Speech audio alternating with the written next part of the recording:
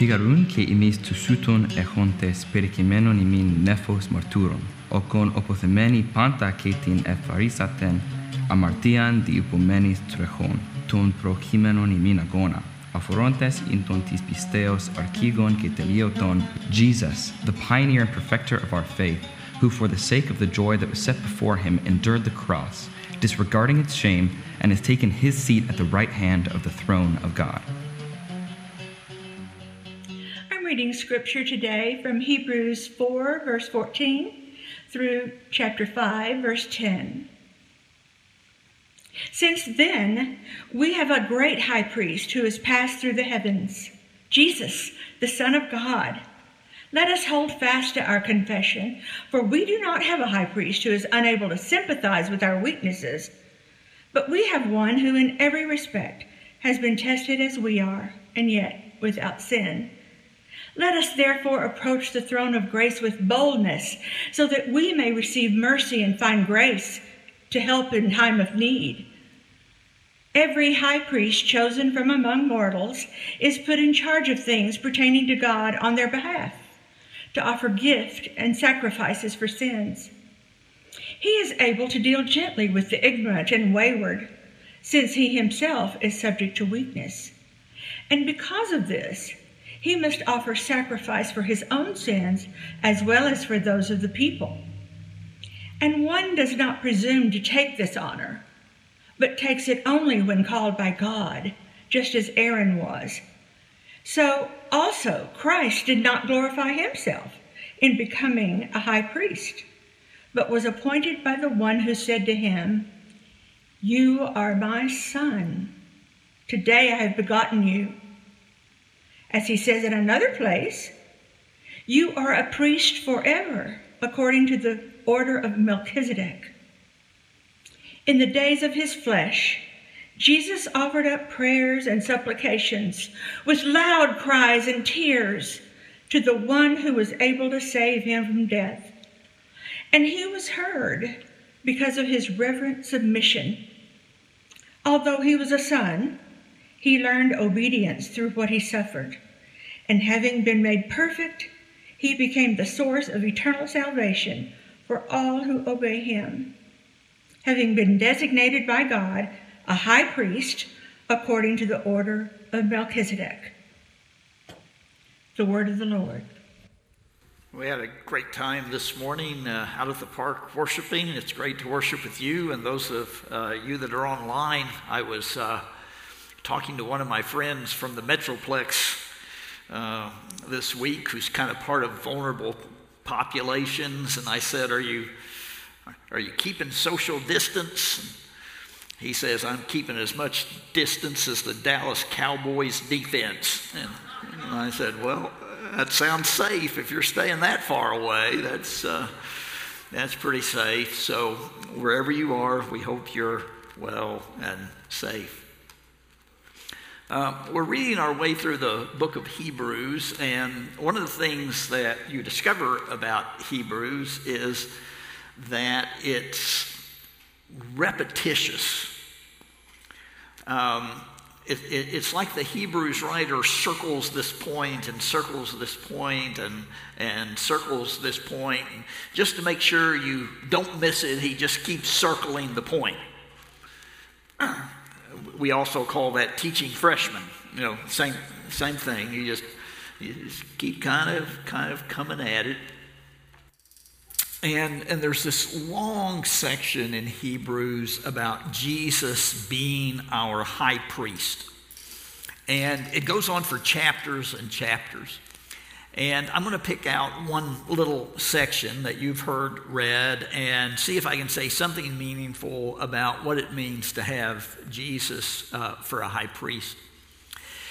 Whenever you read the Bible, you always read it in a context.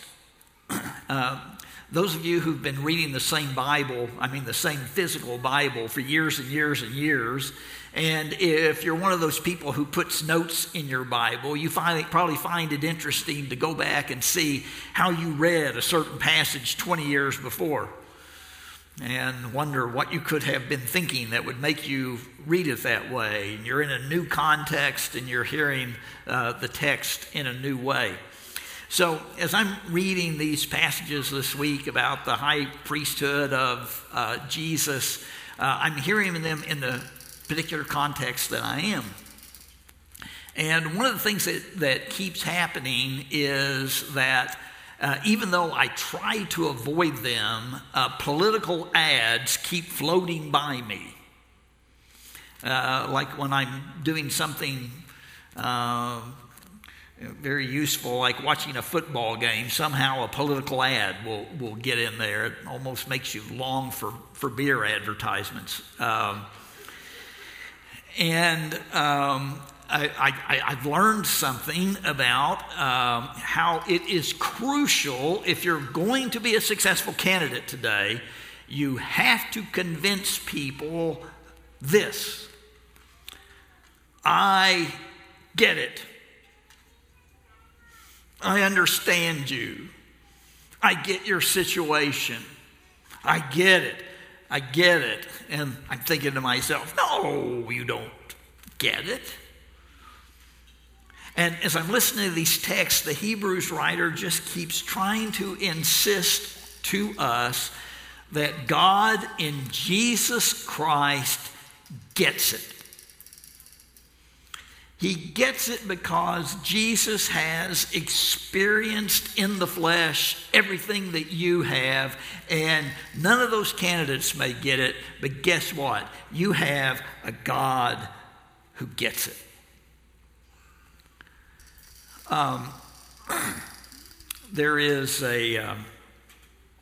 There's a lure about having a priest. Any of you come from a Catholic background? Do I have anybody here from a Catholic background? Never a Catholic when you need one. Okay. Okay. More than most Christian traditions, Catholics have leaned into the meaning of priesthood, but the people that were written to by the Hebrews writer are mostly going to understand priesthood from a Jewish point of view. But they do have certain things in common, and that is the priest is the person who can help you deal with your sin problem. And I don't know about you, but for me, that's kind of appealing. You know, my sin is constantly with me, and if you could tell me there's a way where I could unload it and be done with it for a time, that sounds like a pretty good deal for me. And even if you told me it's just for a year, in this day and age, a year seems like an eternity. Unload my sins for a year? And the Hebrews writer is going to tell us, okay, you have a priest who not only gets it, but can take care of your sin problem forever. And that's why he's saying to these Jewish Christians, you don't want to go backwards. Okay, so I'm going to do theology for a minute. It's not going to be as bad as you think it is. And I'm going to do a particular area of theology, which is called Christology. That's how do we think about Jesus. And one of the things that Christian history has sort of demanded is that we confess that Jesus Christ is fully, completely holy God and is fully, completely holy human. And it is extraordinarily difficult to say both of those things at the same time. Completely this, completely this. And the Christian tradition has always struggled with how to say that.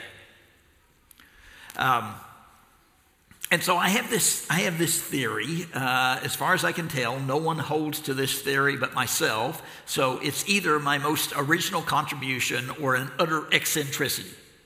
You can read it either way.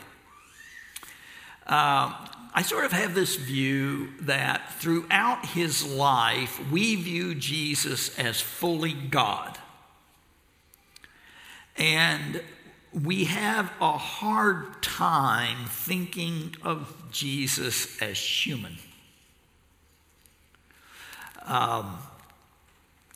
So a Jesus who would get a stomach ache. Can you have a divine stomach ache? A Jesus who sweats. A Jesus who defecates.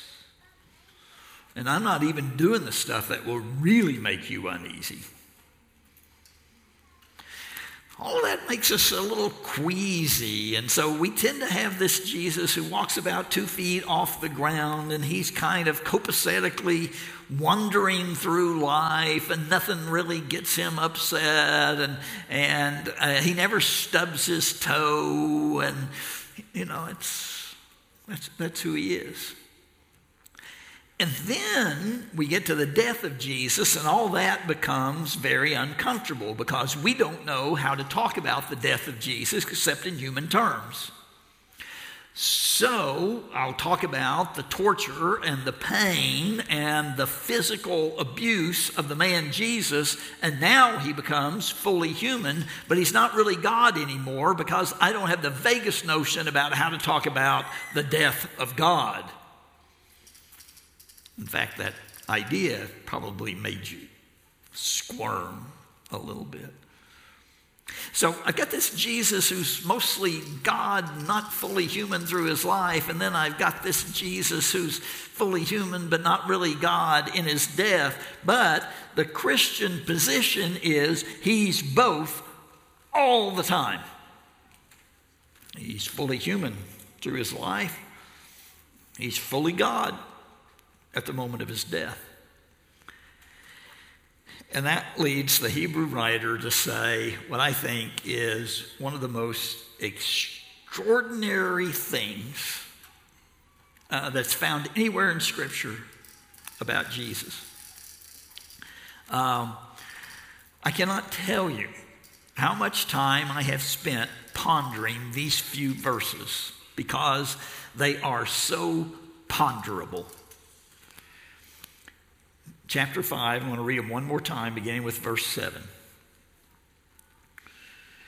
In the days of his flesh, Jesus offered up prayers and supplications with loud cries and tears to the one who was able to save him from death. Pause. Okay, when I just read that passage, here's Jesus with supplications and tears, pleading with the one who can save him from death. What are you immediately thinking in your mind? You can yell it out. Gethsemane, of course you are. It sounds like a virtual description of, I heard you, by the way, out there in TV land too. Gethsemane. It's practically a description of the garden scene. And then he goes on. And he was heard because of his reverent submission. He was heard. Wait a minute. I remember that story. I think he dies. And yet the passage says he pleaded with God and he was heard. Although he was a son, he learned obedience through what he suffered. And again, it's a mind-blowing passage. The Son of God learned obedience. He learned obedience. The reason he learned obedience is because the only way you can learn obedience is by obeying. There is no such thing as theoretical obedience. You show me somebody who's theoretically obedient, and I will show you a disobedient person. Obedience is only and always in the doing. You don't know whether you're obedient or not, except in the moment of obedience. And so we're told that the Son of God learned obedience through what he suffered. And having been made perfect, he became the source of eternal salvation for all who obey him, having been designated by God a high priest according to the order of Melchizedek. Feel free not to ask me about that part. Jesus gets it. He's one who in his life learned obedience. And he did it from what he suffered. And no matter what you're going through,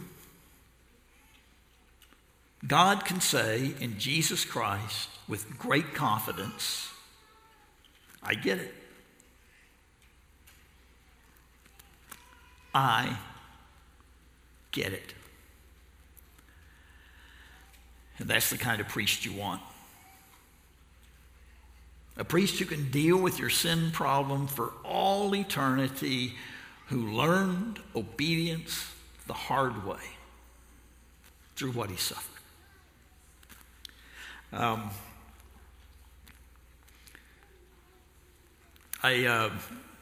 will let you in on the secret on what preachers do on Sunday night. I've talked to a lot of them. Some of them drink. Some of them think about jumping off a bridge. Some of them crawl into a deep, dark depression. Some of them watch TV and try to not think about anything. Because Sunday nights are the worst time in the life of any preacher. Because that's the moment when it comes crawling over the top of you. The gap between the gospel you preached and the person you are. And it is almost unbearable. And the ones who make it because they know they have a high priest who gets it, who cried out to God, and guess what? Died anyway. They have a priest who gets it. One of the great things about the many great things about the life I've gotten to lead is that occasionally people will invite you onto the holy ground of their suffering or even the holier ground of their sin. And those are often extraordinarily painful moments. And a few times I have said to that person, okay, you need to know something. I will never leave your side.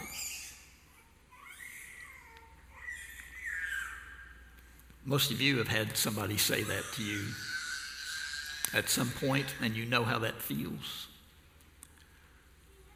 Now, I want you to get a load of this. God, in Jesus Christ, as your high priest, looks at you and says, I will never leave your side. How does that feel? It makes you wonder how, as the Hebrews writer writes this book, trying to encourage, I think, some Jewish Christians not to return to Judaism, why they would even think of that. Well, I suppose there's this lure of the priest who says, okay, I'm gonna physically and deal with your sin problem in a way that you can see, and we're going to get it all taken care of for a year.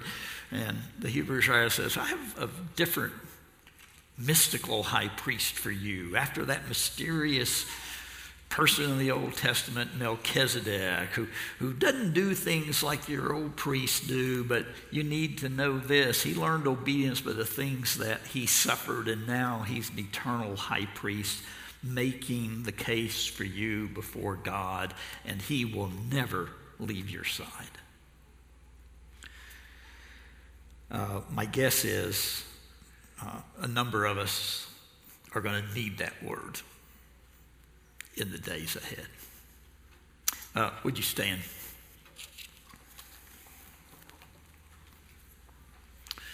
The Lord bless you and keep you.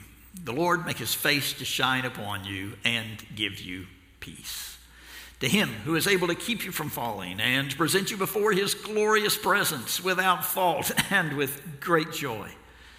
To the only God, our Savior, be glory and majesty, dominion and power through Jesus Christ our Lord, before all ages, now and forevermore, world without end.